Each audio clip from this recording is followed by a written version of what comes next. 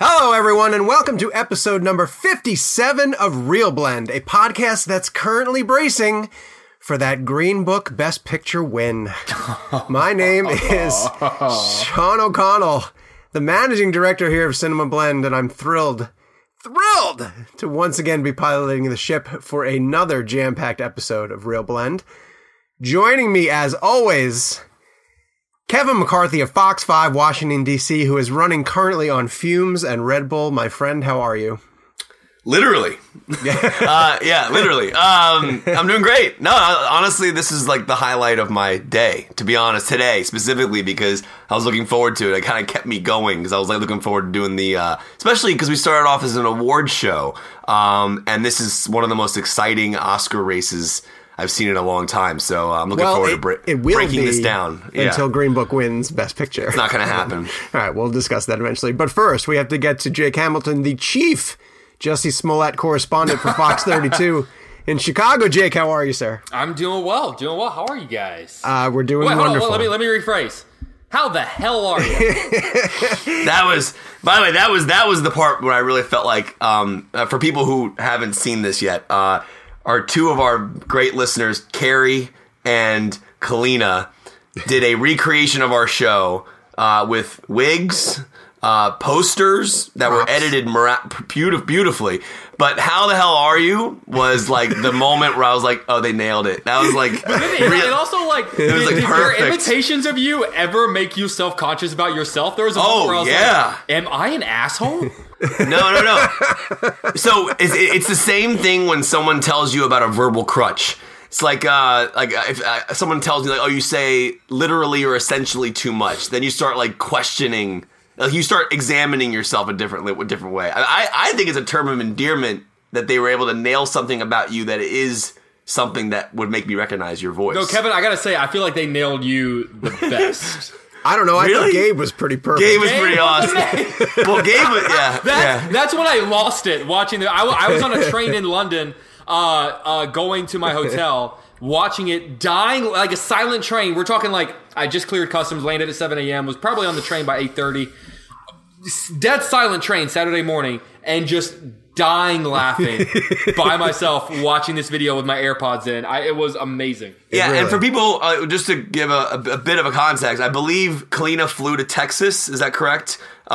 She's or in the Texas. other way She's around. in Austin, and I think Carrie drove to Kalina. So okay, they met up and essentially sat in front of a camera like we do with our Skype podcast, just in case people haven't seen this visually, and introduced the show just like Sean does every week with this Justin Bieber looking wig that she had on, and then essentially went through each of one of our personalities. Like they did all the puns for me, they did Sean's like intro jokes, they did like Jake's quitting and like all these. And then the Gabe moments were great because it was just him rapping. That's all it was. Like it was just him, and it was. What's funny is we see Gabe on Skype shaking his head no every time we do something, which is 90% of the show wrong. And it's literally him going like this. That's what they did. I don't know how they nailed that, but they did.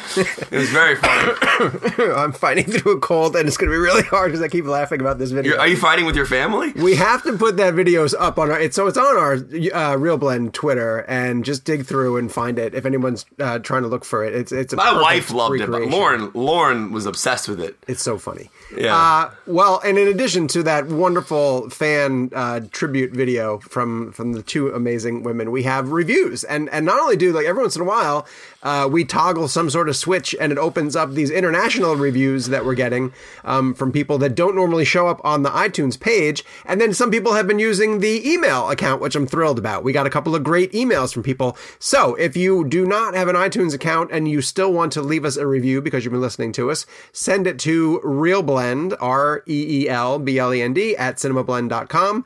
That goes to Gabe, it goes to myself, and we will read them at the top of the show. So I want to start with two that we got this week. One is from, this is great. I'm going to pronounce it phonetically because it's spelled really weird. Totally not Kevin's mom. from New Zealand. It'd be funny if that actually is my mom this time. That's awesome. From New Zealand, and says, "What an amazing podcast. Incredibly deep, down-to-earth discussions about film and the industry, worth a watch. While all of the members are great, Kevin is the clear star. Such a nice young man that I've never heard of before this podcast." Is this someone that you know? No, they're probably joking like they're my mom, and they're saying Kevin's like my favorite. Yeah, that's what that sounds like. Totally not Kevin's mom. And actually, the subject is so proud, so I think it's... Yeah. Clearly they're joking. It's great. And then... That's a joke if you're first tuning in, that we make fun of the fact that my mom's the only listener of our show, if you're just listening to us for the first time. The other one comes from The Real Marv from the UK, who I know follows us on Instagram, too. And we'll also post Sean, pause. Yes. When you hear the name Marv, what's the first thing that comes to my mind? Sin City. I don't know why. Oh, yeah, I guess it would be. Yeah. Sure. Is that the first thing that hits your mind when you hear... That's the first thing that hit my mind. I just imagined Mickey Rourke in that black and white Sin City setting. Well, wait. Now I'm going to sound really stupid if I say this, but isn't that who gets shot in the face in the back of Pulp Fiction? Isn't it Marvin? That's Marvin. Marvin. Yeah. Oh, there you go. So that was your experience. I might think about that. Marv. There you go. Yeah. So, all right. He writes so much in one show, and he says, "I will admit to coming across the Real Blend podcast through their sister show, Hero Blend, and I'm so glad that I did. It's so entertaining to hear people who are so enthusiastic about film and aren't afraid to voice their serious and educated opinions, to give the listener all the information that is needed to make a decision. The interviews are great, and I really like the blend game, where you choose your favorite film or performance by a chosen actor or director. An absolute must listen that I always have on when I'm doing my job as a driver. By the way, I'm not Kevin's mom," with an exclamation point. That's exactly something Kevin's mom would say. Yeah. Right. Way to go. I'm telling Mark. you, these Dunkirk and Kevin's mom, I'm happy those are making their way into the reviews. It makes me happy. It's so great. It's guys, so ridiculous. These reviews help us so much. Gabe wants me to definitely point out the fact that because Apple Podcasts is starting to pay attention to the show, you have to go over there, give us a star rating. You got to give us written reviews.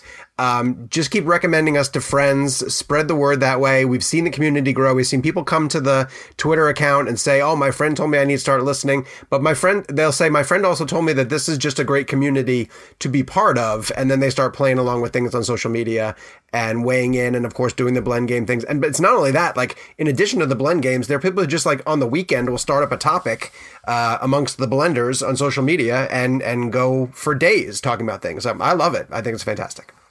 I agree with you. Do you guys ever feel excluded? Like I'll like randomly be tagged in the middle of one of their conversations, and it's like my God, it's high school all over again. People are having conversations and hanging out without me. I'll tell you what, I get a lot of Forrest Gump hate on Twitter. Rightfully so. Freaking so. Tweet me Forrest Gump stuff, and I'm like what did I do to you guys to hurt you? Like, well, you clearly hate a film that everybody knows is a good movie. That's the bit. Like we know you're doing a bit, Mr. O'Connell. We know you don't really hate it as much. It's a long con. It's a very long con. You also admitted that you're keeping it from your kids. Like you're not going to show your kids that movie, is what you said. I would not show them. Well, I told them I wouldn't show them Lord of the Rings. I might eventually show them Forrest Gump. Man, Lord of the Rings is amazing. We'll see. We're going to get into news, and we want to start someplace really special. Only because special's the wrong word. Unique and different, because Jake happened to be at Ground Zero as this Jussie Smollett story was rapidly evolving. And from the minute that story began, it seemed odd. And then it got even more strange, and then it took a million left turns. But Jake was able to cover it from the insider's perspective of a Chicago newsroom, and we wanted to give him the floor to sort of talk about that experience. Yeah, just honestly, and we talked about whether or not this was even an appropriate topic for the podcast, because what we talk about so often, which is one of the perks of what we do, is getting to travel the world and talk with sort of our cinematic heroes and sit down in these junket rooms, and it's fantastic. But Kevin and I work for like actual news organizations. We are first and foremost journalists, which is why I got on my soapbox a couple of weeks ago in regards to the Netflix numbers.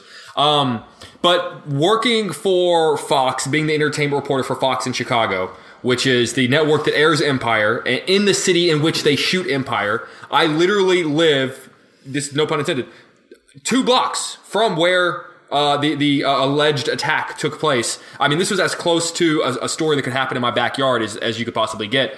And it was just the past 3 weeks really have been just a surreal experience within my career. about where it's just sort of been this blend of being both an entertainment reporter and just a journalist. I mean, I can now admit openly that I texted you guys on the very first day the news broke of the attack, saying, guys, this doesn't seem right. Something is off about this story. And then obviously the truth ended up coming out over time. And it was just a really surreal experience and sort of a reminder that, what we do is not all cushy, fun hotel rooms and traveling around the world and happy-go-lucky celebrities. Sometimes there is sort of a harsher, more journalistic side to what we do, and is a reminder that at all times, we really got to be on our toes whenever we're hearing things. There's a great quote that I learned from Chicago journalism whenever I moved here, which is that when your mom tells you that she loves you, double check that. and it's just sort of a reminder that first and foremost we got to be a journalist, which is why I go back to the Netflix things. Like show me the facts behind those numbers, and I love doing the junkets and I love covering the movies. It is the dream part of what is already a dream job, but this has been a really personally fulfilling and eye-opening experience for me as both an entertainment reporter and just a actual just journalist at the core. Have you interviewed him before as part of the Empire stuff? many times. And how did he strike you? Perfectly pleasant guy. Honestly, if I have a problem with anybody in the Empire cast, it's Terrence Howard, who is known to be not a nice guy. But Jussie Smollett has always been perfect. I mean, Kevin, you've interviewed him too. We've gotten him at the Empire junkets before. Yeah, I mean, the whole story was crazy because, and again, I'm in DC, but we also run Empire. Empire is a huge show for us. We had Taraji P. Henson come in the week after the incident. And I remember, Jake was talking about the journalistic aspect to our jobs. I mean, you have to ask those questions. You have to be able to talk about that. I mean, she's coming in to promote What Men Want, and we talked to her about the Jussie Smollett thing. Now, at this point, we didn't know what happened. So, at the day I talked to her was the day he returned to set after the incident occurred, the day after he returned to set. So I asked her what it was like to have him back on set. How was he? Was he back? Because again, we didn't know anything He was a victim. We had no reason to believe that he was a victim at that point. And but I remember my anchor then taking it a step further and saying, "What about the backlash that this may or may not be fully true, essentially, and that criticism." And I remember the director Adam Shankman taking that aspect, and to this day, it's a very strange story. Jake has a much more connection to it than I do, but I mean, I've been covering it, but just based around the news that's come out of Chicago. And props to people in Chicago, by the way. Obviously, your station. I saw a video that I think you posted about your camera guy grabbing a shot of Jussie leaving the courthouse yesterday. Yeah, so that is called that is called a scrum when all of those people are surround somebody as they're trying to move from point A to point B. Jussie was leaving after posting bond and was trying to get into a car, but he had to, of course, walk a stretch, maybe a quarter of a mile, and just this crowd of just reporters and photographers, not just from Chicago. This is a national story. Paparazzi was there, national entertainment shows were there, and so it's referred to as a scrum, which is a rugby term. And I've had reporters who have worked in Chicago as photographers for 30 years, who have covered some of the biggest stories in the history of our country. It said that is the craziest scrum they've ever seen in their entire lives. It was unreal. Career report photographers saying that. I mean, it's just been a weird time in Chicago these past 3 weeks. Well, yeah, and I hope people realize that this didn't. One thing we do have to emphasize though is that he is going to court. He does maintain his innocence, and in America, you are innocent until proven guilty. So that is something that obviously we have to. If we're going to abide by our justice system, respect that part of the story. He paid the guys with a check. Personal check. Well, here's the thing. So, the reason why we're bringing this up is yesterday, Jake and I, or 2 days ago, it was yesterday, Jake and I were on a text chain. So it's Jake, Sean, Gabe, and myself. And I was in LA working on my Captain Marvel questions, and it was 7:30 there, or whatever. I think it was 10:30 or 9:30 where you were, Jake. And then that press conference hits.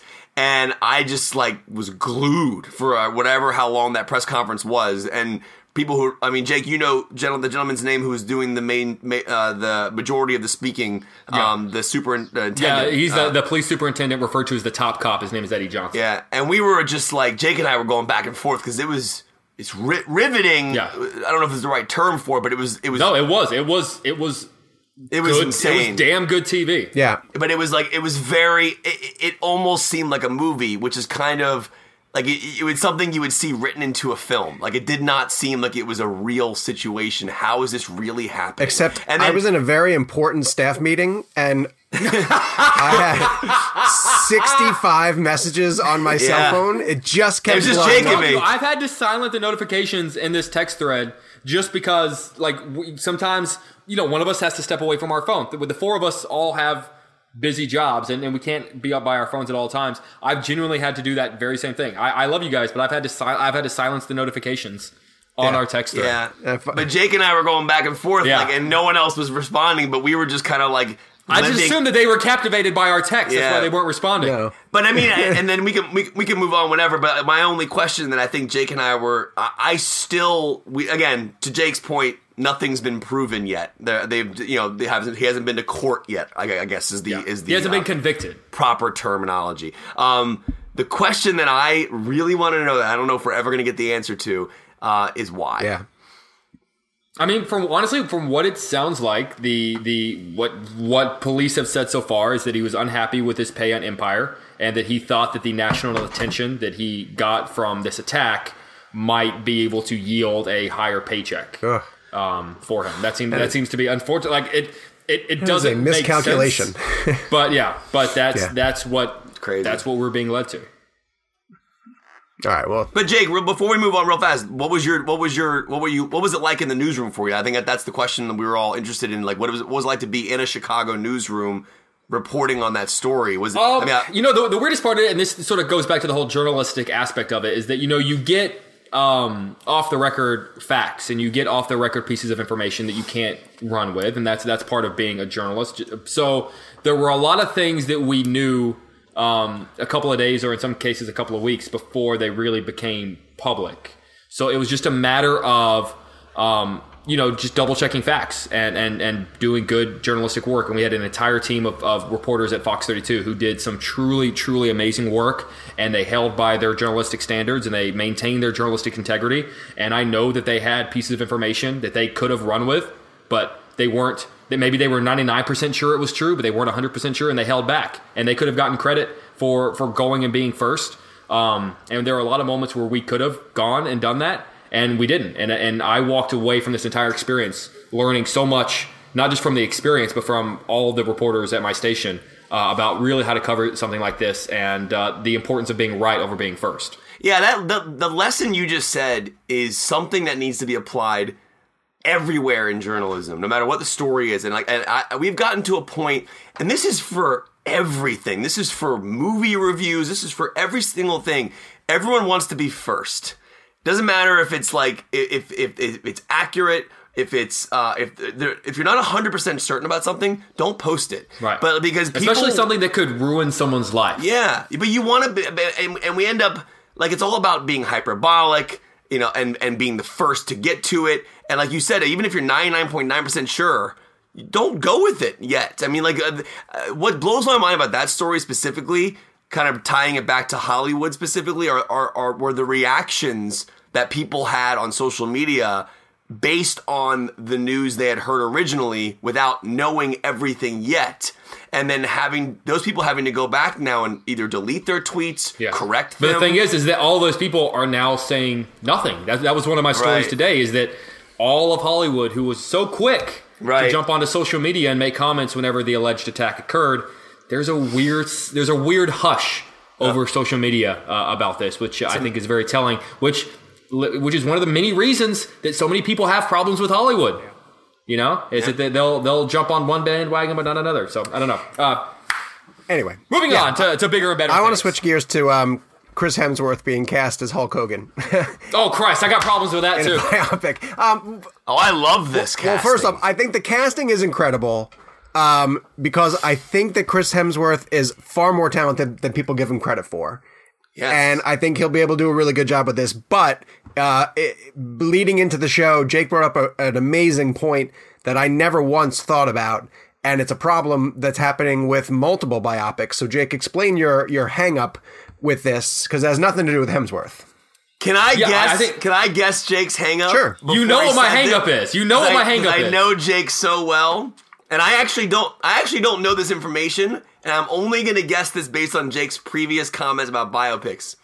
Is Hulk involved? Yeah. Yes, he's the executive freaking producer of his own story. And you should not be able to tell your own story. That's my problem with Bohemian Rhapsody. It's unfortunately going to be an issue for me with Rocket Man, because Elton John's involved in that film and Hulk Hogan is an executive producer. And I'm sorry, Hulk Hogan has got a lot of stuff in his life and his background that he's probably not going to want told. And if that's the case, if he has any control whatsoever, if there was ever a moment where he was able to tell someone, no, I don't want that part told in the movie, then you shouldn't be involved. Wait till someone dies and then tell their story. I don't think someone should be involved whenever you're telling their life story. It's just not right.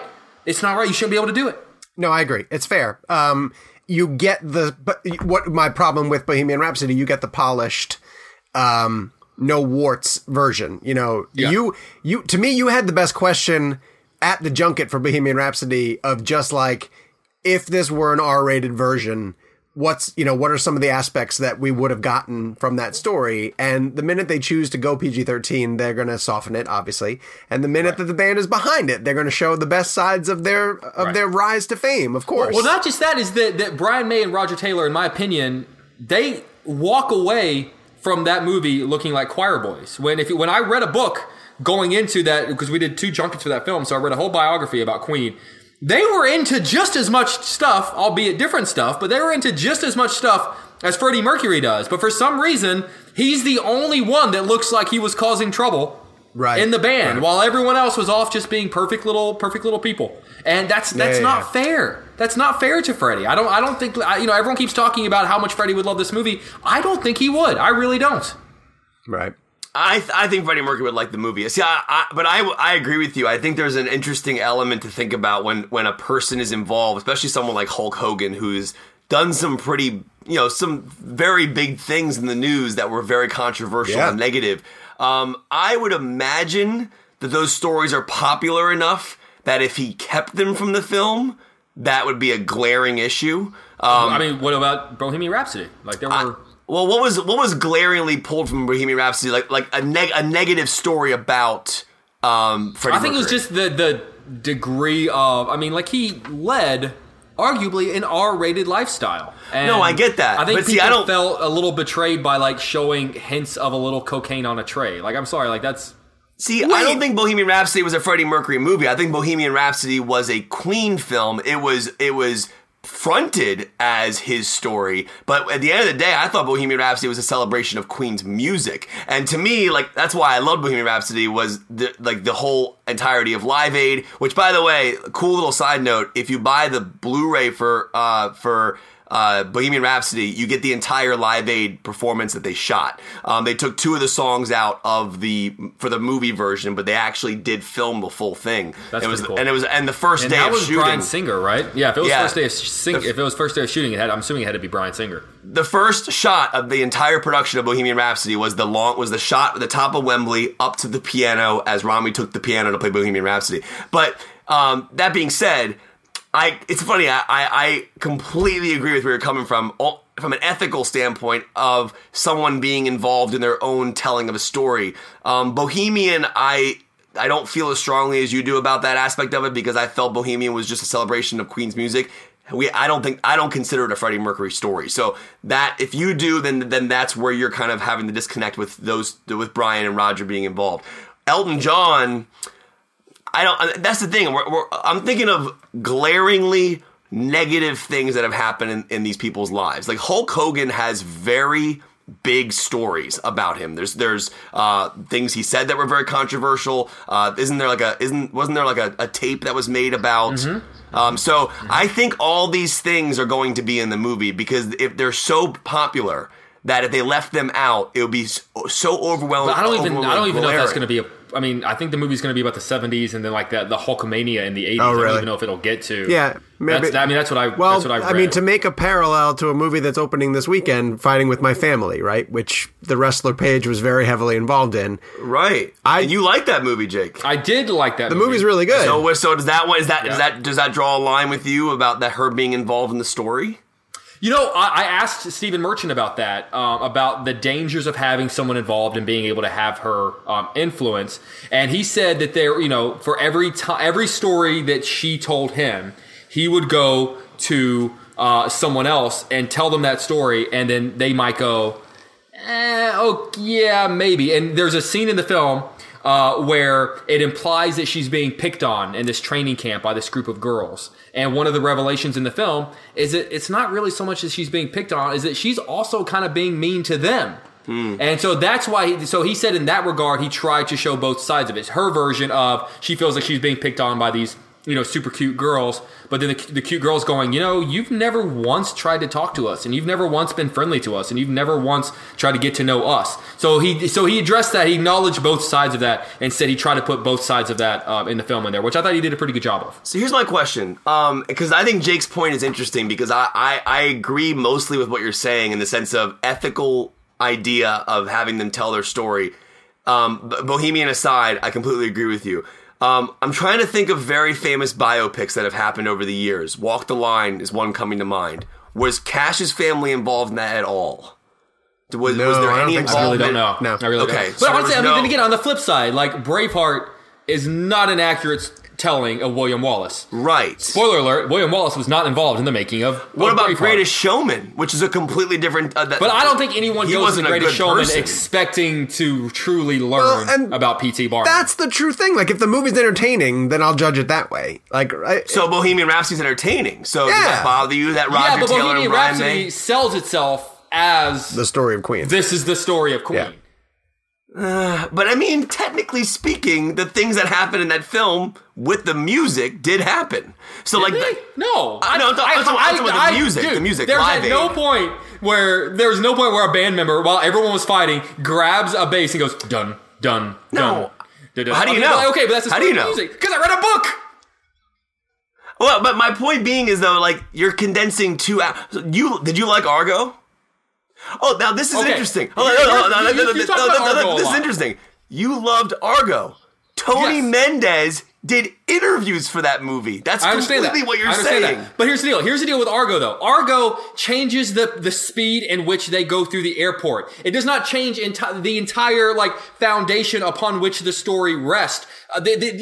Bohemian Rhapsody makes a villain out of Freddie Mercury because how dare he go solo and break up the band? He was the last member of Queen to ever go solo. There's nothing in Argo that fundamentally changes the structure of the story like that. Was there an airport runway sequence with cops? Did that actually happen in real life? That doesn't change. Yes, it does. No, it doesn't.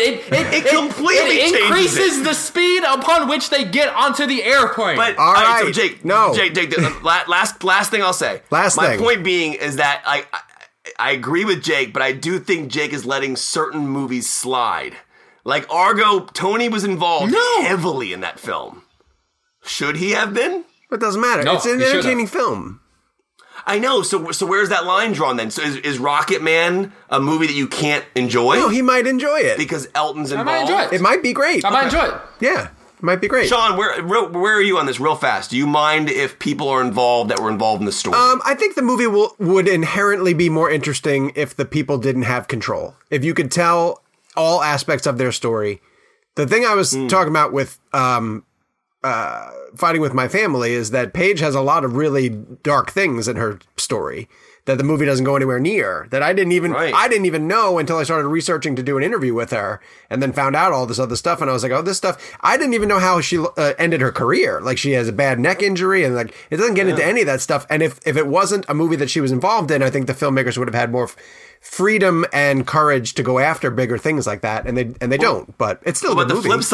What about the flip side of that? When you have the people really involved, could you get more information? Possibly. Do you know more accuracy? Yeah, sure, possibly. So, but see, it's funny. I see where Jake's coming from, but then I also think that there's a balance. I don't think it's black and white. And I also see where you're coming from. I think it's a dangerous precedent to set to just start letting people be involved in their own story. I agree. Yeah. I don't think it's black and white, at though. a distance. You interview them, you get a ton of information, and then you go, cool, thanks very much, have a nice day, and then you go off and you make the movie. Okay. I don't think they should ever step foot on the set of the movie you're making. All right. I want to note that we learned today that A Quiet Place 2 is coming. It has a release date. Electric Boogaloo.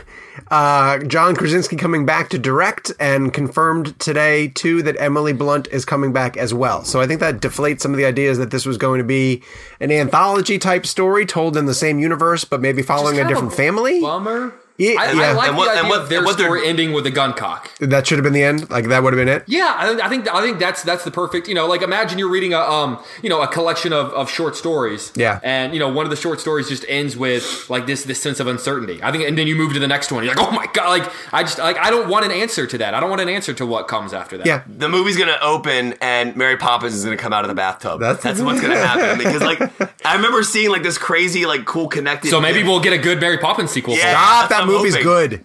It's not good, Sean. It's not. What's wrong with you two?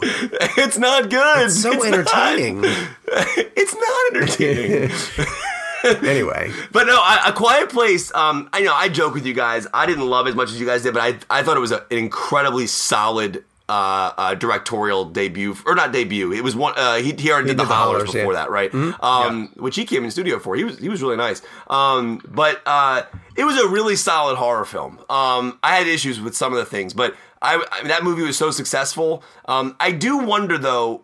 Does the bit wear off? Yeah. And I think Lego Movie was a great example that we all experienced, which I liked Lego Movie, but the second one. But there was something while watching. I remember Jake texting me after I got out of it. And he goes, "What'd you think?" I'm like, "It was good, but I mean, I just felt like I had seen it already." And I just wonder where they go with Quiet Place 2. Is this a necessary sequel, or is it being made because of the box office success? Right. And I think that's a question that needs to be answered.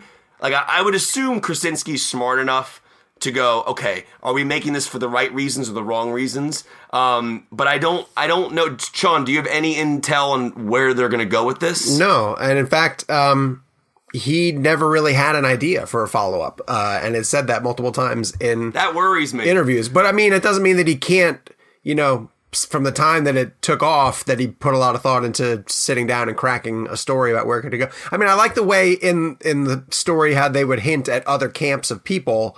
You'd see the lights come on the surface. And yeah, I would actually love if they just did stories on the different camps. Because remember, at one point, the other camp just doesn't turn their light on. Yeah. Which implies something happened to them. I would love to know what happened to them. Go over to the other camp and show me. You don't even have to go to the other side of the country. Just go 14 acres away. But so that could explain how Blunt is part of it then, if the movie primarily focuses.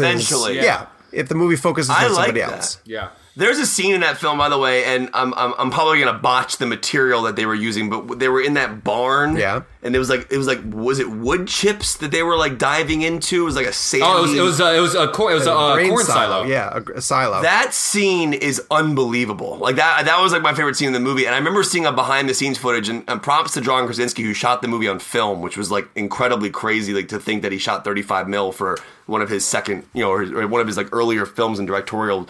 But that movie, that scene was unbelievable. And there's a really cool behind the scenes shot of Krasinski doing something directorial with the 35 mil camera. It was the Panavision. It was awesome to see. So I'm excited. But to Sean's point, if John didn't have a idea at the end of it, I want to know if this is being done for the right reasons. Well, but I commend him for that, because he just wanted to make a good movie. It's not it's a franchise, because everything's a franchise. He just had this good idea. He carried it through to its conclusion. Like Jake said, it's a cliffhanger ending, but it's also satisfying. What do you guys think is the most unnecessary sequel of all time? Oh god, Matrix 2? No. Avatar 2? No. Matrix 2. Matrix 2? Unnecessary. I'm talking about the first one was perfect from beginning to end. It didn't need a continuation. Godfather 3? Fletch Lives. I'm trying to think. I think Matrix 2 Caddyshack 2 Caddyshack 2 Yeah, is I horrendous. felt like Major League there 2. was more Matrix story to be told. I just don't think that they told it the right way.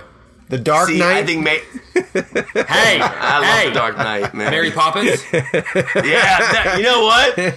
Jake, there you go. Mary Poppins Returns. Unnecessary. But speaking of Avatar, though, this almost to me kind of falls in that same category of like, okay, Krasinski, I'm excited about you as a director now.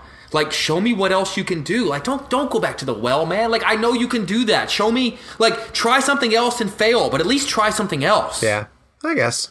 Well, I mean, he's going to be Jack Ryan for 2 more seasons on Hulu or Amazon or wherever. Yeah. Amazon Prime. Yeah. So he's busy with that. Okay, so we have it's Friday and Sunday is the Oscars, and as Kevin pointed out at the top of the show, this show started off as Awards Blend, where we would do a lot of awards coverage, and we've been doing it throughout the course of this season, and so it's finally time for us to give our predictions in every single category. Except for the shorts, because we didn't get a chance to check out all the shorts. And so next week, we're going to do the pants, though, instead. we will do the pants instead. You guys can score our predictions, and the winner is going to get burgers. The bet is burgers in some way, shape, or form, but we're not quite sure how we're going to pull this off. Well, we all need to pick one then, because so Jake obviously is Waterburger. Right. I'm In-N-Out. Are you In-N-Out too? No, mine's or, Shake Shack. Mine's Shake Shack. You babies are paying up if I win. Dude, I'm not taking a mortgage You're out of gonna my have condo, to. man. What are you, Then Jesus. beat me. Then you gotta beat me at the game. That's all. They credit check me when I go to Shake Shack. It's They're like, so what's that? You want expensive. fries? Did you bring your firstborn child? Fine, you cheap MFs. I'll do Five Guys. No, it doesn't matter. You're not going to win anyway. Do whatever you want. Shake Shack. Okay. Keep what you want. Yeah, but you're I will not going to say, win, so it doesn't matter. it is crazy though. The same thing you can get at Shake Shack is $17, and then at In-N-Out it's $8.95. Because it's Kevin quality. and I might go at each other, but at least we're the burgers of the people. Yes. We're the burgers of the working man. Yeah. No. Yeah. I am upper class. If I've not established that much over the course of this podcast, I have refined tastes. So we're going to rifle All right, through. so that's the bet, right? Yeah, that's the bet. So Yeah, whoever, that's a good bet. how does this work? So the person who gets the most right, Correct. Yes. Yeah. Then how do the other two play? the next time we're all together in a place where we can get those burgers, the other two pay. The other two have to split the bill. Or should we do it where the person who gets the least right pays for everybody? Oh, Oh, that's fun. that's That makes fun. sense. Yeah. So the person that gets the least right has to pay, and the person that gets the most right. So what you really want to do is just be the middle guy, because then you're good. Then you just get to eat for free. we didn't really figure this out before the show. I like the person who gets least has to pay. Yeah. And the person who gets the most gets picks to the pay. place. Yeah. Perfect. Picks the place. All There you right. go. Okay, There we good. go. And Gabe's going to keep track of us as we go. We want you guys to play along at home. So mark down all your picks and then score them during the Oscars broadcast. And then you can share with us on Twitter right after the show how many you guys got right. So we're going to go through these really quickly and pick our picks. So visual effects: Avengers Infinity War, Christopher Robin, First Man, Ready Player One, and Solo, a Star Wars story.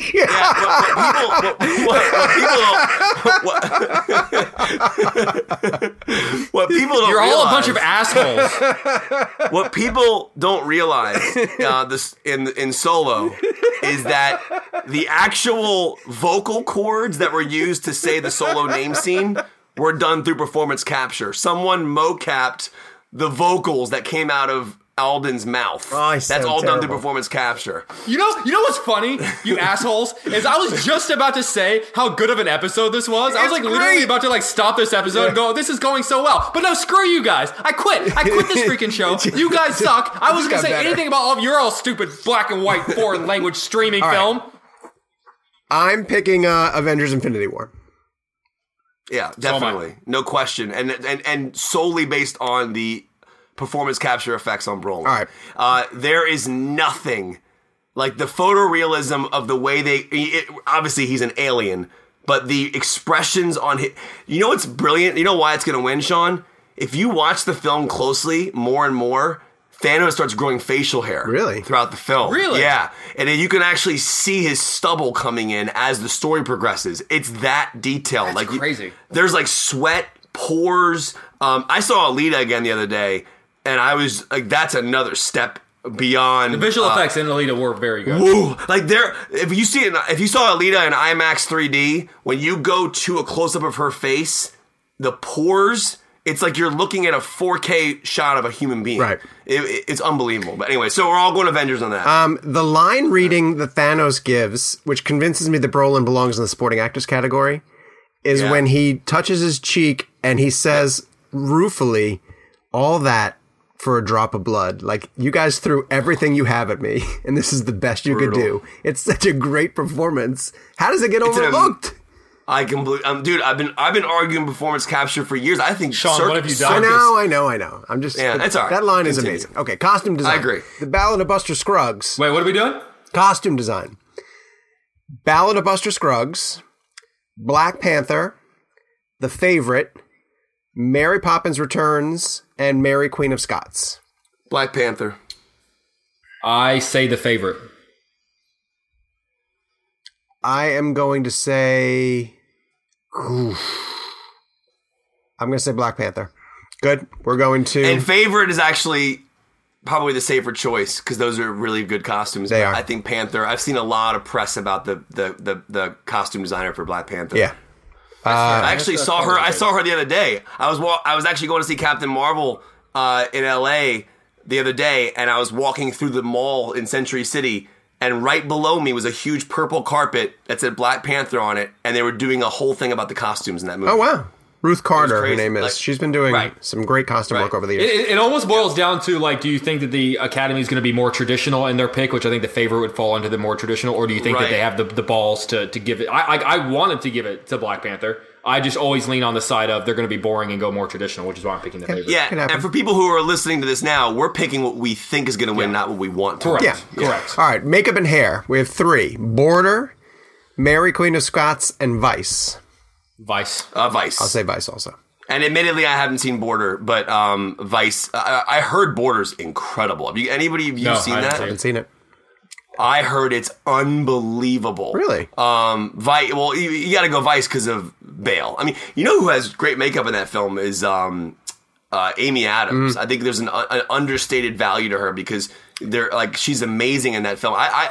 I think that might be one of the best supporting roles of last year. She was unbelievable. Quick random makeup note, because I feel like it's taken a long time for Hollywood to actually start learning how to do really good aging makeup. Make someone. Have you guys watched True Detective this season? No. The aging makeup they use on Stephen Dorff and Mahershala Ali, it's probably what they're going to look like in 50 years. It's astounding work. Wait till you guys see the de-aging of Sam Jackson and Captain Marvel. Right. And it's not just 2 scenes. The guy's in the whole movie. And you're talking about flawless. Like, that excites me de-aging. about Scorsese's Irishman. Flawless. Yeah. I know. But I'm telling you, they have mastered it. It's done. They could do it now. I think it's cool. I think it's cool. Jackson looks... It's unbelievable. But, by the way, we haven't done a show since this happened. We got to mention this. Hair and makeup is one of the categories that was supposed to not be happening in the live broadcast. They've obviously The now Academy reversed listens that. to Real Blend. Yeah. So you will now see all 24, including hair and makeup, which was not going to be in there live on the show, not being edited and put back into the broadcast later and being disrespectful. We're going to get them all. I'm fascinated with how this telecast is going to look. All right, original song. Do I have to go through all of them, or do we all say Shallow? Shallow. Okay. Original score. All right. Original score. Black Klansman. Justin Hurwitz, First Man, even though he's not in Black Panther. If Beale Street You Could heard Talk. Kevin's pick. Isle of Dogs.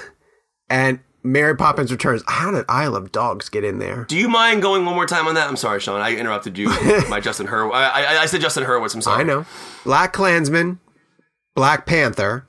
If Beale Street Could Talk. Isle of Dogs. And Mary Poppins Returns. Beale Street. Beale Street. I'm saying Black Klansman. Because you interviewed the guy recently, didn't you? I did, and I love the score. It's good music. That's a great score. It's a great score. That's a great I think that score is used incorrectly. Beale Street is one of the greatest scores. It's really good. Yeah. I don't know what's going on with me, but in the past 2 weeks, I've been listening to the First Man score every day. I put on the To landing. me, that sounds like you. Yeah, there's nothing wrong with you. I put on the landing every Thursday or every Friday I do a movie review package for like the different Fox stations, the O&Os, whatever. And when I'm writing that, I put on Landing. Gabe does too. It's Justin Hurwitz's score for First Man. The fact that it's not in there is mind blowing because didn't he win everything leading up to the Oscars? Yes, he did. Which makes no sense. And it is one of my favorite scores I've ever heard. It is incredible. But Bertel's, by the way, Nicholas Bertel, if I'm pronouncing his first name right, he did the score for Vice and for Beale Street. Beale Street. Is Vice nominated too? No. Okay, so all right. So Beale Street's my choice. All right. I regret my pick, but I'm going to stick with it. No, stick with it. That's where I'm going to lose my burger right there. Production design: Black Panther, First Man, The Favorite, Mary Poppins Returns, and Roma. First Man. The Favorite. I say The Favorite. Okay. All right. Sound mixing: Black Panther, Bohemian Rhapsody, First Man, Roma, and A Star Is Born. Wow. I say Bohemian Rhapsody. I say Star Is Born. I say First Man. Okay. Oh no! Oh, wait! I kind of want to say Star Is Born. I'm going to say Star Is Born. I'm going to say Star Is Born. All right. Perfect. Yeah. Sound mixing. I'm going to Star Is Born. All right. Come to the right side. I said Bohemian Rhapsody. Bradley was tireless in mixing that movie. I know he was. Sound editing. Black Panther, Bohemian Rhapsody, First Man, A Quiet Place, and Roma. I say First Man. First Man. I will say Bohemian Rhapsody. Okay. All right. Film editing. Major category. Huge repercussions on what's going to take Best Picture. Usually, we have Black Klansman, Bohemian Rhapsody, Green Book, The Favorite, and Vice. I'm actually going to say that film editing is going to have no impact On Best Picture, Picture. Jake? Is that what you're saying? Yeah, on Best Picture. Yeah, sorry, I lost my train of thought. Yeah, I'm just gonna go with Vice. It's funny because I really, really dislike the editing in Vice, but I do think that the Academy likes it. So I'm going against myself completely here because I think the editing ruined that film, in my opinion. It's the most apparently edited Right. film. It's very edited. Like, we're talking about... Like, if the editing is a character in the movie, which is strange. Right. Like, people who don't know what editing is, you can explain it to them by, Exactly. do you see this? But I can't get over that viral clip of the scene from Bohemian Rhapsody with all the cuts in it. Like, how is that a nominated movie? Yeah, but you can do that with any I know, movie. yeah. That's under scrutiny. But I'm going to go Vice only because, like, exactly what Jake just said. It's very obviously edited. What am I going to go with? I'll go with Vice also for editing. I'll go with Vice for editing. Okay. All right. Foreign language film, Roma. Roma. Okay. Do you think Cold War wins because Roma takes picture? No. Or do you... okay. That's a real dangerous thing, man, because then in theory, it's possible that Roma could walk away with neither of them. All right, Roma. I think it's Roma. I say Roma. Does Roma winning foreign language affect its Best Picture chance? It could. It could. That's the more interesting question. Yes. I think it could.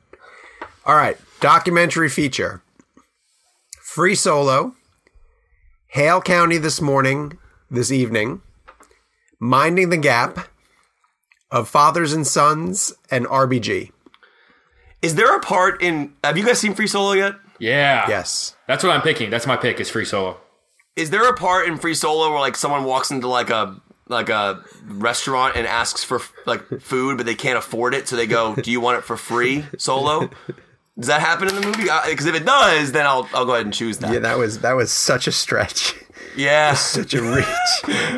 we're giving him his first name. We have to give him his first name at some point, right? We have to. we really do. I'm gonna go with Minding the Gap. Jake, what was yours? Free Solo. Oh, yeah, Free Solo. Don't encourage him. It's his first name. Come on, they have to give him a first name. All He didn't right. have Han yet. Now we get into the fun ones. Cinematography. I mean, I think this is easy, right? Cold War. The Favorite. Never Look Away. Roma. And A Star Is Born. I want to say one thing because I know we're all going to choose Roma. But I want to give a shout out to. You think you know what I'm picking?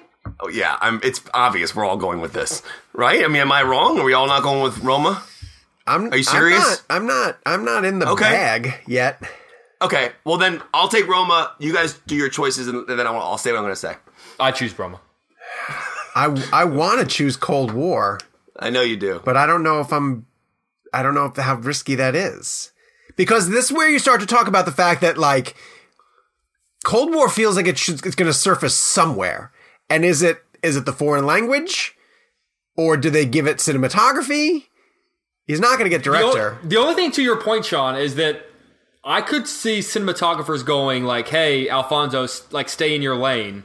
This is our job. Right. No.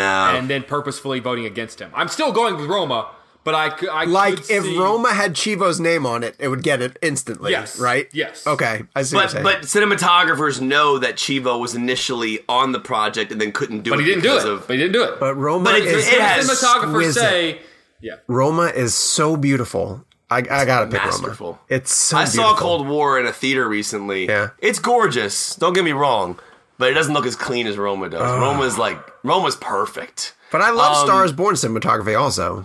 That's what I wanted to bring up. So Matthew Libatique, who's not going to win this, I always thought this was so crazy that Venom and Stars Born opened in the same weekend, and he shot both of them. Both. It's cool. But Libatique, I want to. If you go back and watch the opening of Stars Born during Black Eyes, the way he uses the lights on the stage as like almost a way to transition in shots, and like the flares become cuts. And Bradley talked a lot about being on stage with Metallica, being behind Lars Ulrich and watching out to the crowd, and that's how he wanted the perspective of the shots to look. That's a really well shot movie. And the best shot in that film, the best series of shots in that movie, in my opinion, is the Lady Gaga walk off the bus to the backstage area before she takes the stage for Shallow. And I remember hearing Cooper talk about wanting to give audiences the way it looks when you go backstage at a show. And I've been backstage at some shows before, and it's not like a pretty environment. Like, you're walking through, like, and if you remember the shot in the movie, like Gaga's walking, like these workers come out in front of her with a table. Like it's like you're in a gym or something like that. It doesn't look like at all like you would think it would look. And I thought it was cool how he took us and then edited with that track that they're playing live on the stage. I think it goes into Alibi, I think, and eventually. But it's awesome. I mean, I think it's a really well shot movie. It's not going to win, but shout out to Matthew Libatique. Absolutely. All right, let's go to original screenplay.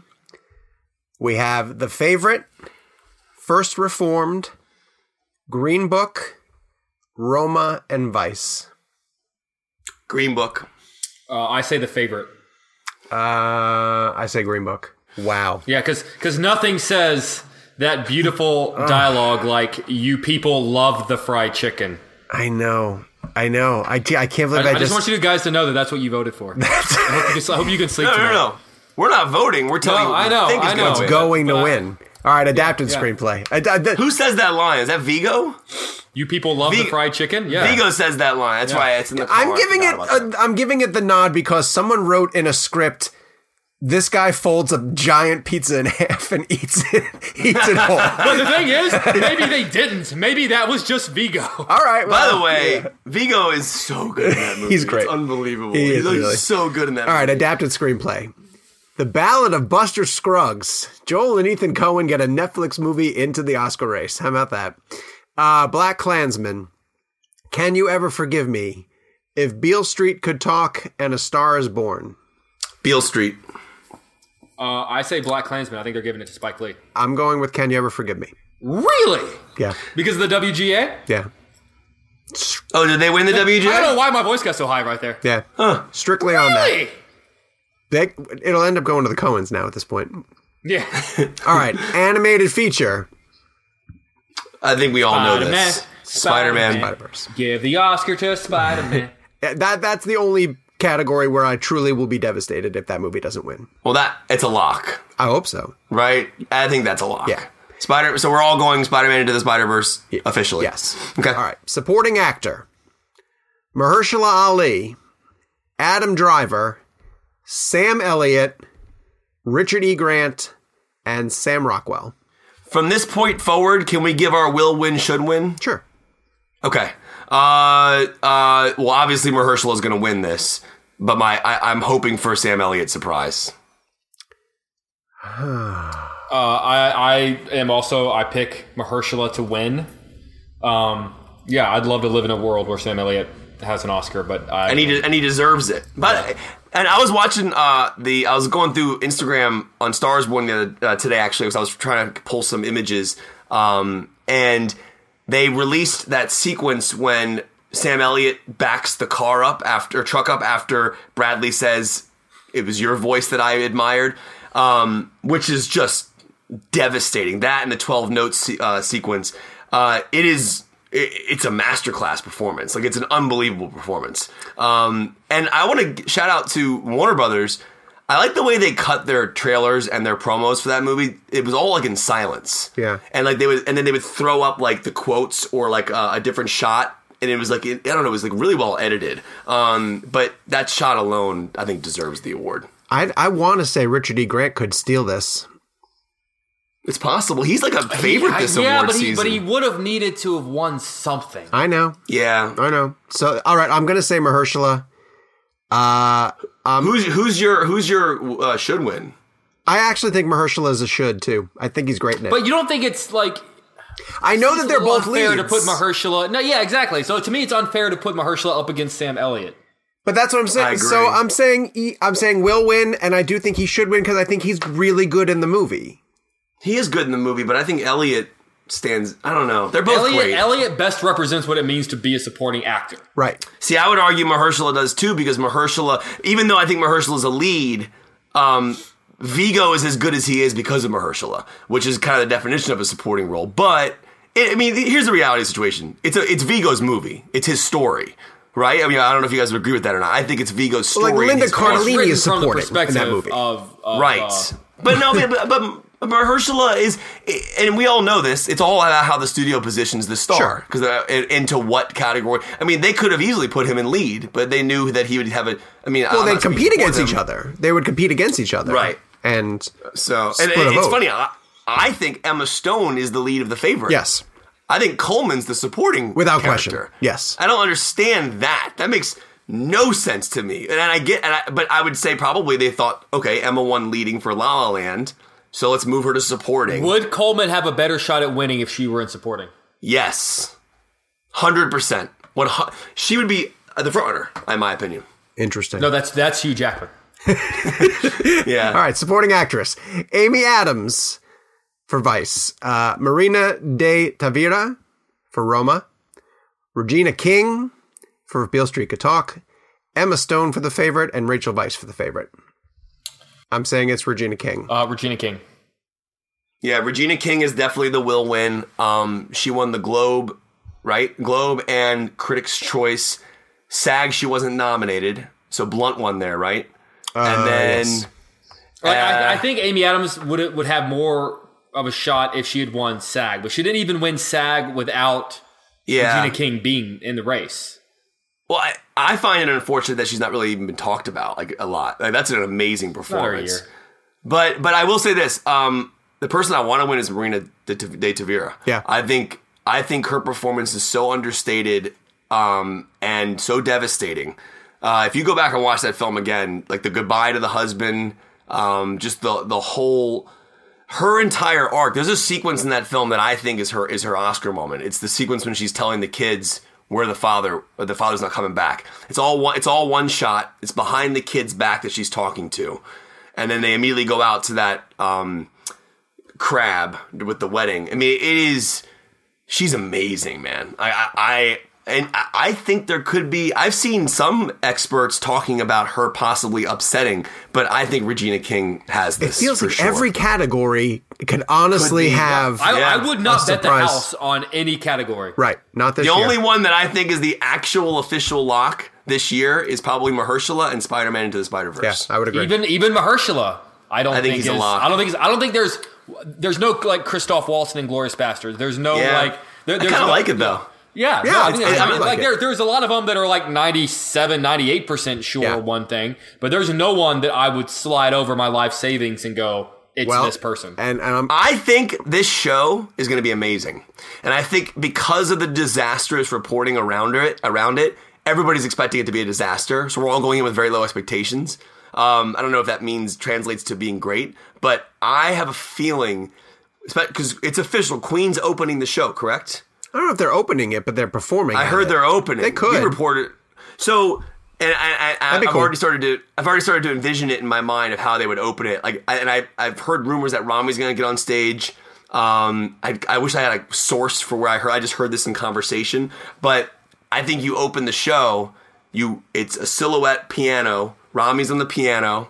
You have Adam sing the Bohemian Rhapsody intro. You just do the intro. You can't do the whole song, obviously. Right. It'd be funny. Like Mike Myers walks out and goes, "Guys, wrap this up. You're too long." Or if Gabe came out and said, Yeah, guys, Gabe comes out. But by the way, editing point I want to make, my favorite edits in Bohemian Rhapsody is when they're in the middle of Live Aid and right as Freddie's saying "losers," they cut to Mike Myers in the office listening to the Live Aid show. That was cool. I know it's a little on the nose, but I thought it was It's funny. pretty on the nose. It's on the nose. But it's on those big fake teeth. I liked it. But that being said, I do want to say, I lost my train of thought here. I'm sorry. I'm like so tired. They're opening the show. Oh, the Bohemian opening. Rhapsody. Oh, yeah. So I think you open it up. You have Rami at the piano because he obviously can play the piano for that part. Adam sings. Then you just jump into two massive rock songs. You do "We Will Rock You," and then my anchor today said you do "The Show Must Go On."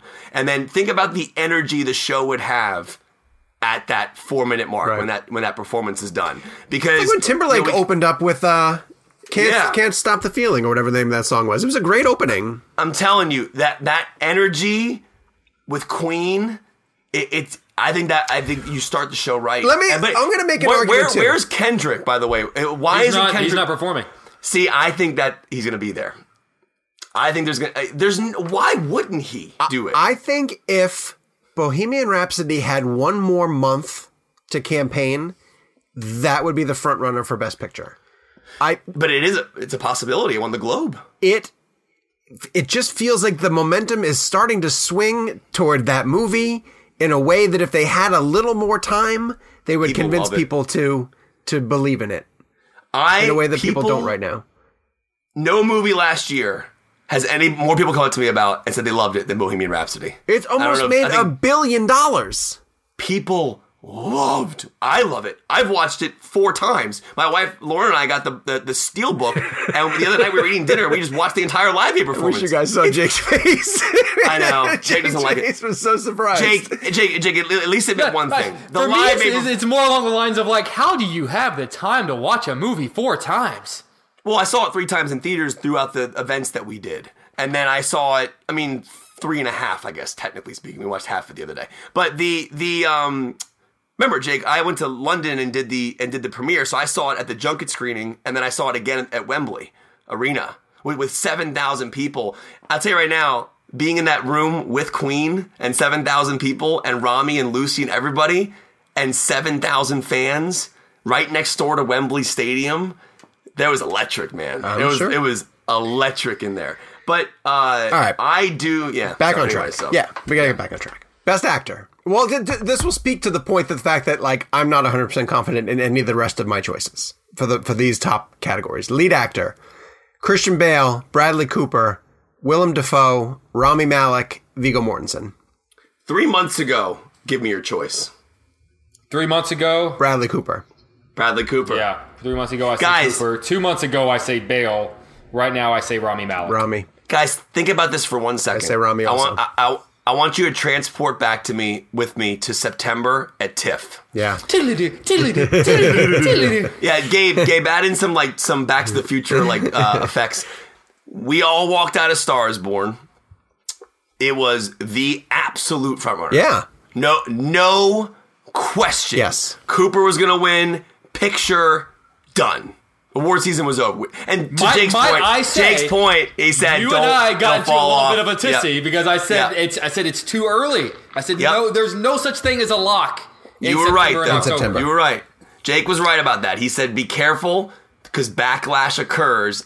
Now, I wouldn't say backlash happened with Star is Born. I just think it fizzled out. You know what's funny? To your point, it wasn't that there was a massive backlash because I never felt because I used the example of La La Land and Social Network, and the reason I say that I don't think there was backlash is because I don't think A Star is Born was ever loved as much as Social Network or La La Land. It never reached that level of fandom. There seemed to be this ceiling that it couldn't break out. There were a lot of people that really loved it. I mean, the soundtrack was popular when it first came out. I mean, I think there's a possibility that it broke too soon. Because any movie has to keep that momentum going for too long, and it's really hard to do. Does that start killing Toronto? Because that seems to be the... I mean, no, because then I guess Shape of Water came out. Shape of Water came out in Toronto. So, I don't know. Green Book won Toronto. Yeah. That's another thing I'm forgetting. Yeah. God. Yeah. But it's fascinating to me to think, fast forwarding, let's go back to the future now. It's an underdog. A Star is Born is the underdog of the Oscars. It could only win one Oscar. Isn't it kind of weirdly poetic that all the other ones only won one Oscar? That is. Here's my biggest problem with what's going on with Star is Born is that it's being judged on the fact that there were 3 other movies, and I think that it's unfairly being judged that way because on its own it is a brilliant film, right? But it's looked at as, and I've heard this from a lot of people. People literally say, "Didn't they make that movie 4 times?" Yeah, that's a consensus. But to your point, I am also now seeing a bit of a turn of the tide where people are going, "Oh God," because we backlashed against A Star is Born so much. Now Bohemian Rhapsody could win, and a lot of people going, "We're sorry, we'll go back. Please let us go back to A Star is Born." That's funny. Well, I think in the industry, people are also saying, "All right, first-time director. We don't want to necessarily pile on the accolades for him." And I'm sure the knock is still Gaga's not playing anybody outside of a popular singer, and she's just a popular singer. I think a couple of things to factor against it. Yeah. Wait, Kevin, who did you pick? Who'd you pick? So I went Rami, Will, Bradley, should. They all say Rami. Wow. Well, Rami, we got to give some perspective here. Rami won the Globe, won the SAG, the BAFTA, and Critics' Choice. No, Bale. Bale won. So if Rami loses, it's to Bale, right? Probably. It's got to be. Yeah. Yeah, because Viggo hasn't won anything up to this point, right? Nothing. That would be a big surprise. Can you imagine if Viggo wins? I thought Viggo had a really good shot, but until all this started playing out. Okay, lead actress, Yalitza. When did Rami become a frontrunner, by the way? Jake, when you and I were in London, did you have any inkling? When we were in London, any inkling that Rami would be the frontrunner for Best Actor? I thought Rami would be maybe the 5th spot that could get knocked out of the nominations. We discussed that. Yeah. And now he's the it was man, I hope he gets nominated because he was really good. Not crazy. He's going to win. Yeah. I know. I mean, it's crazy. This season's been nuts. All right, lead actress, Yalitza Aparicio for Roma. Glenn Close for The Wife. Olivia Colman for The Favorite. Lady Gaga for A Star is Born. And Melissa McCarthy for Can You Ever Forgive Me? I think we all have the same one here, right? I mean, and it's not because we want it, but because of it's just because of the sheer frontrunner element of it. Of course, Glenn Close. Yeah, but I mean, come on, Glenn Close needs an Oscar. See, then there's the inherent problem. I agree with you, but I'm just saying, not as a voting member, as an acceptor of reality. Reality being award. She's going to win. Therefore, I'm okay with Glenn Close living in a world where Glenn Close has an Oscar. If anything, just so we don't have to see her fake surprised face anymore. True. I'm so sick of that who, me? Look on her face every time she wins. Oh, I have a question. Yeah. So, I can't remember the month. It was right around, what month did Mission Impossible Fallout come out? The greatest month of all time. Was it July or May? It was late. I think it was either late July or early. It was late July. End of July. Okay.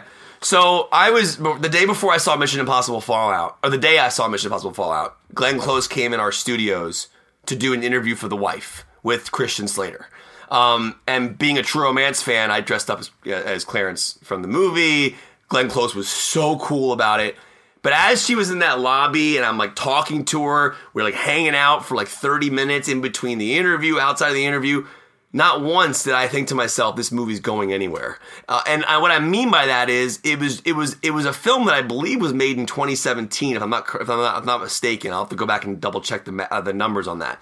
But it felt like a movie that would come out, people would like it. It was very well received, but I didn't think it was gonna be a popular movie. It felt like an independent, art house. Not that I'm putting that down, but it didn't feel like a movie that was gonna have momentum. Right. But now looking back on it, it's amazing to me to think that we were sitting there just talking and she's now the front runner. Right. It's like crazy to me. Because, sometimes we'll interview, like, Bale, right, Jake? We know Bale's going to be nominated for Vice. Like, we knew that the minute we sat down with him. I had no idea. Right. Not that our performance was bad. It was great.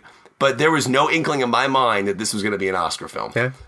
And I just wish I could go back in time and, like, appreciate it more. And yet I wouldn't be stunned if Olivia Colman or Lady Gaga got it. I would not be stunned. I would be stunned if Gaga got it. Would you? Gaga deserves it. Yeah. Gaga deserves it. All right, director But wouldn't Spike you be Lee. surprised? Like, if Coleman gets it, I go, okay, all right. But I would be genuinely surprised if Gaga got it. Yeah, I'd be surprised too. All right. Very surprised, actually. Director Spike Lee, Paweł Pawlikowski, Yorgos Lanthimos, Alfonso Cuarón, and Adam McKay. What great diversity in the director category. Outstanding work, Director's Branch. I'm going with Bradley Cooper.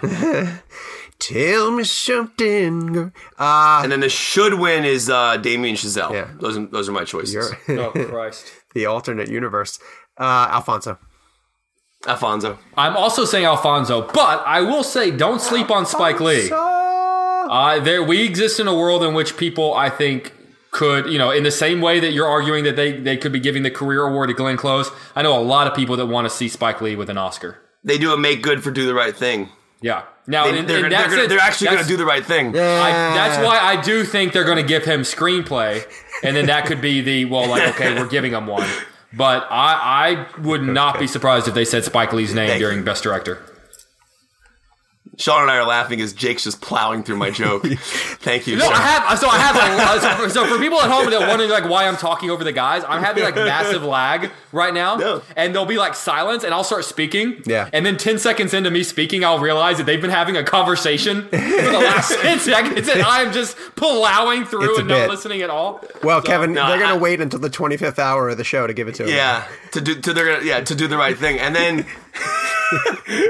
I mean, listen, if he wants to win, they're going to have an inside man in the Oscars to help them achieve this win. You know what I mean? You kind of have to get that going. Right. Well, and they'll think, what are some of the reasons that we want to give him it? And they'll say, well, the big reason is because he got game. So that's a great point. I'm still not listening to you guys. Because he's been bamboozled for years now at this point. It's terrible. Yeah. I can't hear you. My headphones are out. Completely agree with you on that. I can't think of another Spike Lee. I'm so tired. All right. Oh, Gabe's telling me to look down below. Gabe, I'm getting the best picture. Come on, this is the big one. You all have the same pick for the last 6 categories. This next one is for all the burgers. It looks like he's saying. So we're at best picture. Did he actually write that? Yeah, this is what he said. Before we say this, can I ask a question? And I don't want to put anyone on the spot. Yeah. If you don't know the answer to this, can someone explain the preferential voting system real fast? Because I don't understand it. You rank your picks, and so you get the points of 8, 7, 6, 5, 4, 3, 2, 1. So you can be if very few people have you all as your top. You are only getting X amount of points. You're getting a lot of points, but not from a lot of people. So you almost want to get the middle of the pack from the most people almost thing. So if everybody has you second, if some people have Star is Born as their 1, but then everybody puts Roma as 2 and Roma's 2 across the board, it gets a ton of 7s, right? But Favorite might get an 8 or Green Book might get an 8 so that helps it that way. Well, I saw an article that said that Star is Born could win based on the preferential system, and I didn't understand why. Because I mean, I guess it would be if they put it at number 2 or 3, it has a better chance. Yeah, because it might not be everybody's favorite one, but it might pick up enough 2 and 3 votes to power through an overall big score. Can you write in a movie that's not nominated? No. Because I was reading an article the other day about Alfonso Cuarón and what he wanted to vote for this year for Best Picture, but the film wasn't nominated. So I was wondering if he could write it in or not. What was it? Roma Mamma Mia.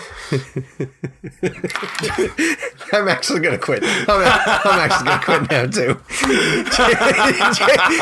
Jake has officially left the podcast. By the way, I've been sitting on that one for like 2 days.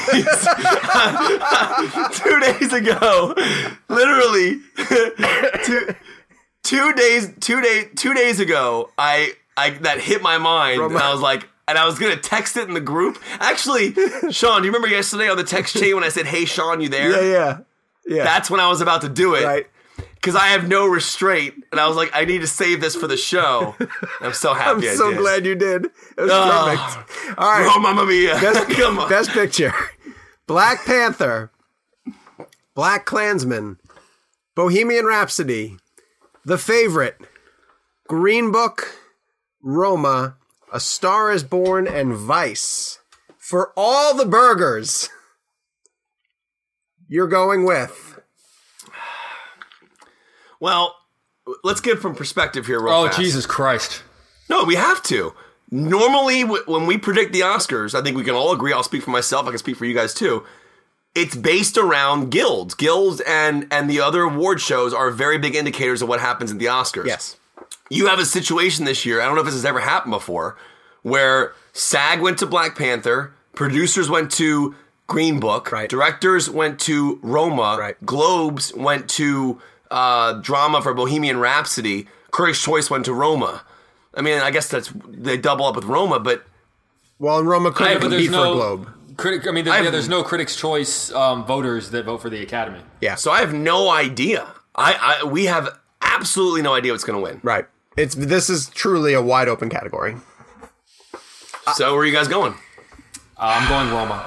I went Roma on the air today. I am going to say... No. Don't put it out there, Sean. If you put it out there, it's going to happen. Don't put it out. Was it like Beetlejuice if you say it's going to show up? I don't even want to believe that people want it to win. I don't even believe that people want it to win. So I look back over the last, like, Moonlight winning over La La Land being a sort of a brave choice, Shape of Water being a brave choice. It's telling me that the Academy is getting more edgy with their picks. They're being more, taking more gambles, recognizing more greatness. You can't bet against the Mexican directors. They win every time. I'm going with Roma. That trio is it can't be stopped. Can't be stopped. Did you see the article about like I love when they do those like brutally honest like Oscar voter things?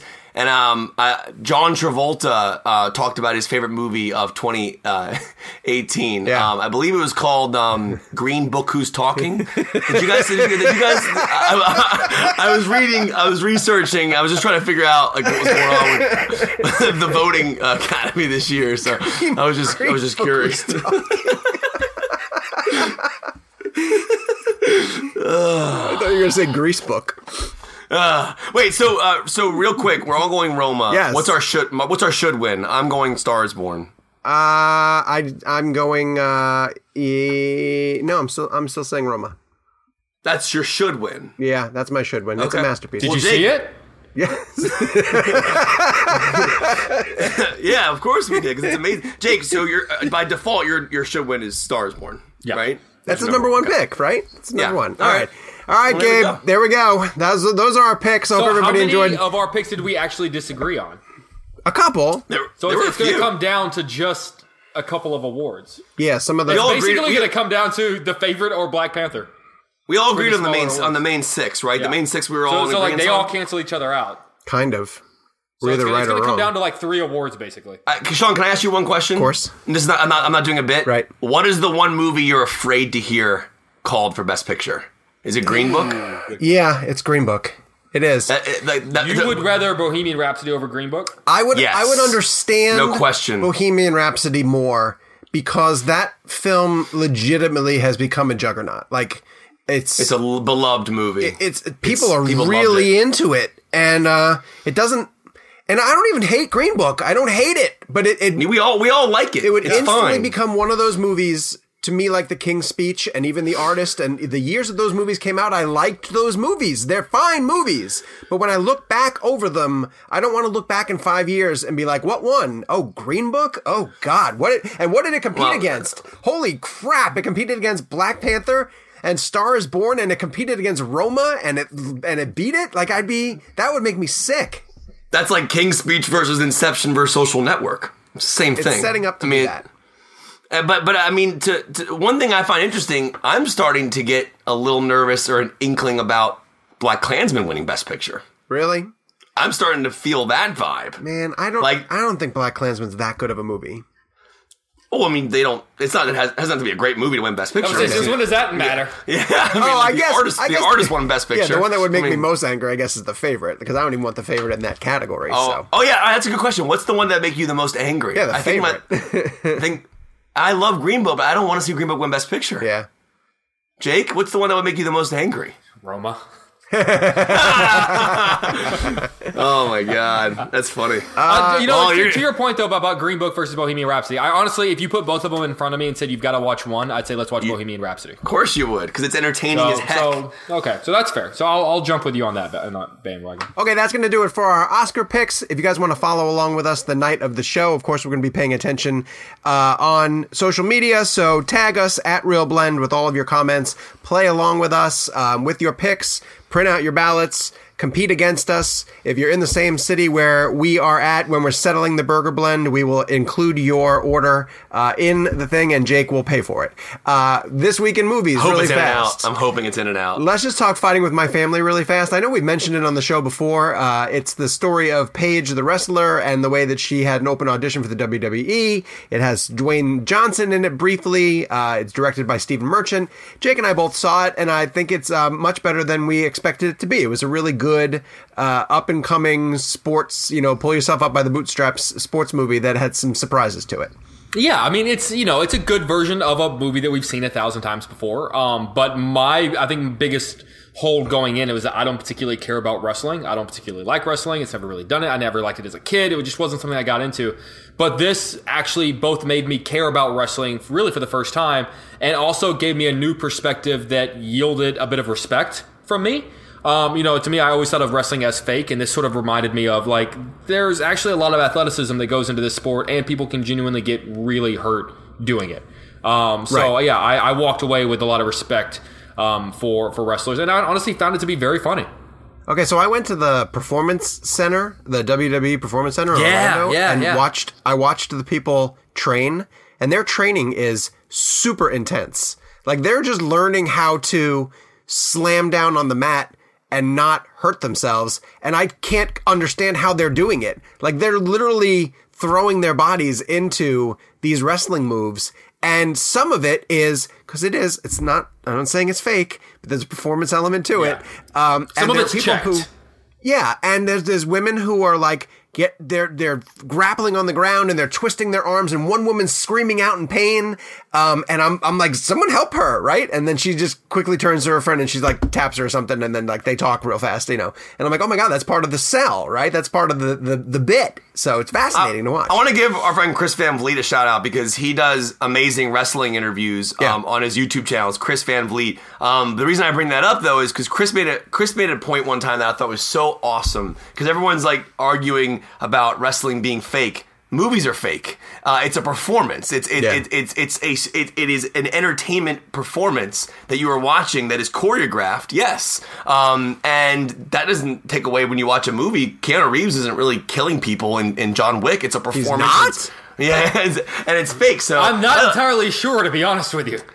I was reading an article the other day. Did you guys hear about Paige, her favorite Steven Soderbergh movie? I don't know if you guys heard about this recently. I didn't. No, what is it? Oh, No? I think it was called Out of Sighting with My Family. I was reading about that recently. I thought it was a really cool choice on her part. Good. You just got the coldest, most emotionalist rap from Gabe. So fast. Sometimes he laughs, but just got the like. I got I'm Gabe done, twice I'm done today. with this. Gabe was laughing at two of them. All right.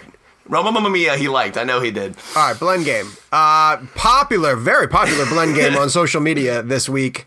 The talented, and I guess it stems from the fact that we have Quiet Place 2 news, Emily Blunt blend.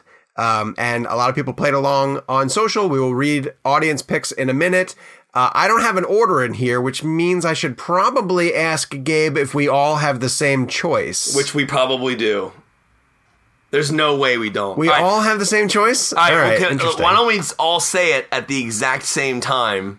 Wait, which title are we going with? Like the theatrical We're going title with or the the title that's on the DVD or The theatrical title. All right, 3, 2, 2, 1. Young Edge Victoria. of Tomorrow. Oh, I was like, something's about to happen. I didn't even want to speak. I was like, this is not going to go well. Normally it would be me. right. And that's why I transitioned there. So we all went Edge of Tomorrow. Jake, why did you go with Edge of Tomorrow?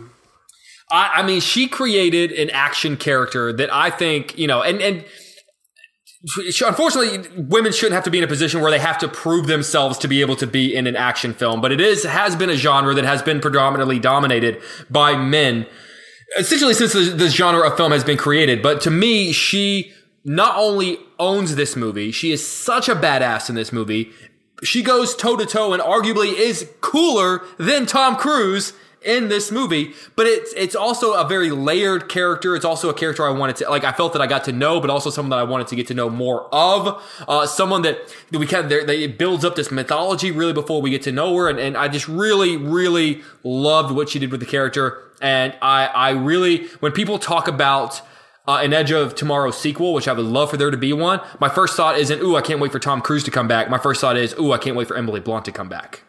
Yeah, one thing I noticed in looking over her filmography, though, she is often like a scene stealer in movies that aren't her movies. Like, I kind of thought about her in Devil Wears Prada, but it's not necessarily her movie. It's Anne Hathaway's and even Meryl Streep's. The Adjustment Bureau, I kind of weighed The Adjustment Bureau. Love that movie. It's really great. Yeah. And she's really good in it. About that. I thought about Looper. But Looper is even still like a Bruce Willis, Joseph Gordon-Levitt movie. But she steals every scene that she's in. I don't think of her when I think of Looper. No, that's what I'm saying. Like, she has a lot of movies that she's really good in, but they're not necessarily her movies. Edge of Tomorrow, she wrestles that movie away from Cruise. And Cruise is great in it. He's really good, and the gimmick is good, but she's such a badass with layers. Like, she has really great layers. The performance is amazing. I think what I love about Emily Blunt is that I think she's only growing from here.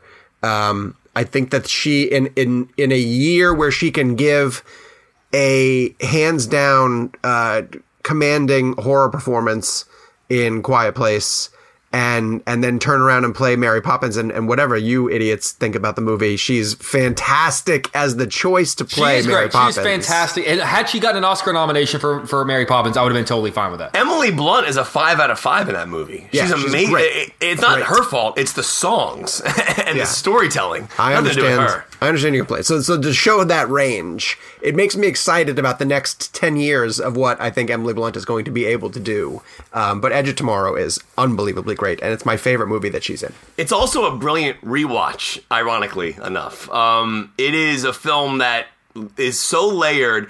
Also, you have to give credit to actors who have to redo scenes the way they do them in this type of film. The Groundhog Day element to it is so interesting to watch because every scene, while familiar, feels fresh.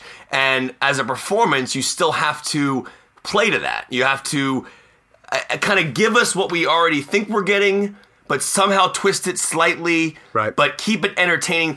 The brilliant thing about Edge of Tomorrow, besides the performances, is the editing of that movie, where they pick things back up, right, how they redo it. And I have a very unpopular opinion about this. I love that title. And I know that people are it doesn't mean anything. I disagree with you. Edge of Tomorrow completely sells what the story is. It's the Edge of Tomorrow. I think Live Die Repeat's a fine title. I never understood Live Die Repeat's pretty good. I never understood the hatred of Edge of Tomorrow. I like the original that. title, which is All You Need Is Kill. What's wrong with Edge of Tomorrow, though? It doesn't mean anything. What do you mean it doesn't mean anything? It means exactly what the movie is. They're on You're the right edge on of the tomorrow. edge of getting to tomorrow, and then you don't get there. That's called Today. But it makes No, sense. it's not. You're on the border between today and tomorrow. I do want to know. Like I was looking back the other day. Live Die Repeat's better. I was watching what did I watch that day? It was Night and Day, the Tom Cruise movie. When was the point when Tom Cruise started doing his own, like, the crazy stunts? I was trying to figure out, because that movie didn't look like he did a lot of his own stunts in that one. I don't know for sure if he did It or looked not. very green screen. That whole movie looked very green screen. It did. That's why I was a little concerned. But I was wondering. All the Mission movies, like as far Right. back as the first Mission movies, he's been doing them. Did he do his Emily stunts in Edge of Tomorrow? I was just curious. Okay, I believe he did. Yes, All right, I believe he did. I just wanted to know. I mean, I don't feel like there were as many stunts for him to do. Well, he's in that big mecha suit forever. Yeah, but but going back to Emily Blunt, that performance is so good because it's emotionally invested. Not only like the best thing about an action character is when they're equally epic as an action star, and then also emotionally. Like there's those sequences. Like I think they go into that barn, right, and she wants to kill herself, right, to stop or to start over or whatever it was. Because there's something I can't remember what happens. Like she runs outside and realizes that he's not been telling her the truth about what they're reliving. Remember that whole moment? I'm trying to remember the emotional... It's been a while since I've seen it, but she is unbelievable in that film, and it's definitely her best movie. I don't even know if I own it, and that's bothering me Ooh, I have the now. Steelbook. Do you? You're a big Steelbook guy, though. I am too. I have it. It's a really good... I think I have it too. All right. Anyway, we are not alone in picking. Guys, look at this one. Yeah. Look at the box. Look what it says. Yeah, it's it says, both. yeah. It's both titles. No, but mine's like a slash. Nice. Like it's not a tagline. It's Live Die Repeat / Edge of Tomorrow. That's pretty awesome. Jim Mehta, Kalina, Carrie Allen Case, of course, our own Cap and Ilsa, and TJ Winfield, as well as many, many others went with Edge of Tomorrow. Michael Kamen's Robert Shivery and Cinema Blend's own Dirk Libby chose Mary Poppins Returns. That's 3 people who picked Mary Poppins Returns. Someone named Grinch Hands and Arthur Mingo and several others went with The Devil Wears Prada, not Plata. And the consensus in general was that Emily Blunt is amazing in pretty much everything that she does. Except Into the Woods. Into the Woods would not be a right choice. That would be incorrect. I would veto that down. For next week, we will continue to celebrate the artists nominated for Academy Awards this year. May even be talking about somebody who steals an Oscar win when we play hashtag Spike Lee Blends. Ooh. See, that's very easy for me. Hey, you think so? Instant. Because we're doing favorite, right? We're doing favorite film. My favorite is also his best. Okay, interesting. So reach out to us on social media.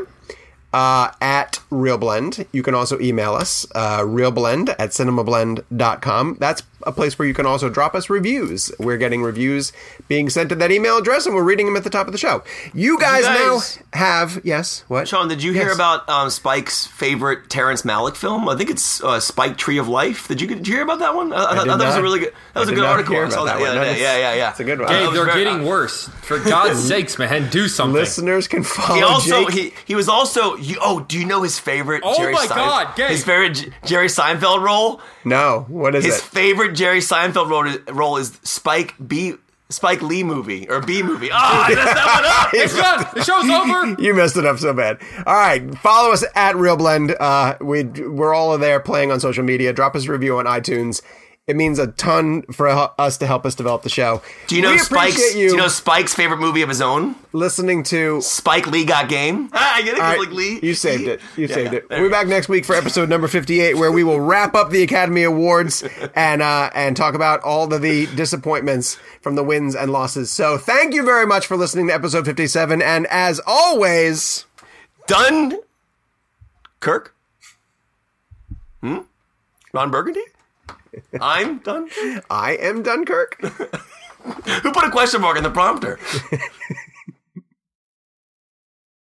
Save big money and transform your home with new appliances now at Menards. We offer the lowest prices and the largest in-stock appliance selection. Ready to take home today. Check out top appliance brands, including KitchenAid, Maytag, Whirlpool, Amana, and Criterion. Upgrade your home and save big money on new appliances at Menards. Shop our entire selection of appliance options online today at menards.com.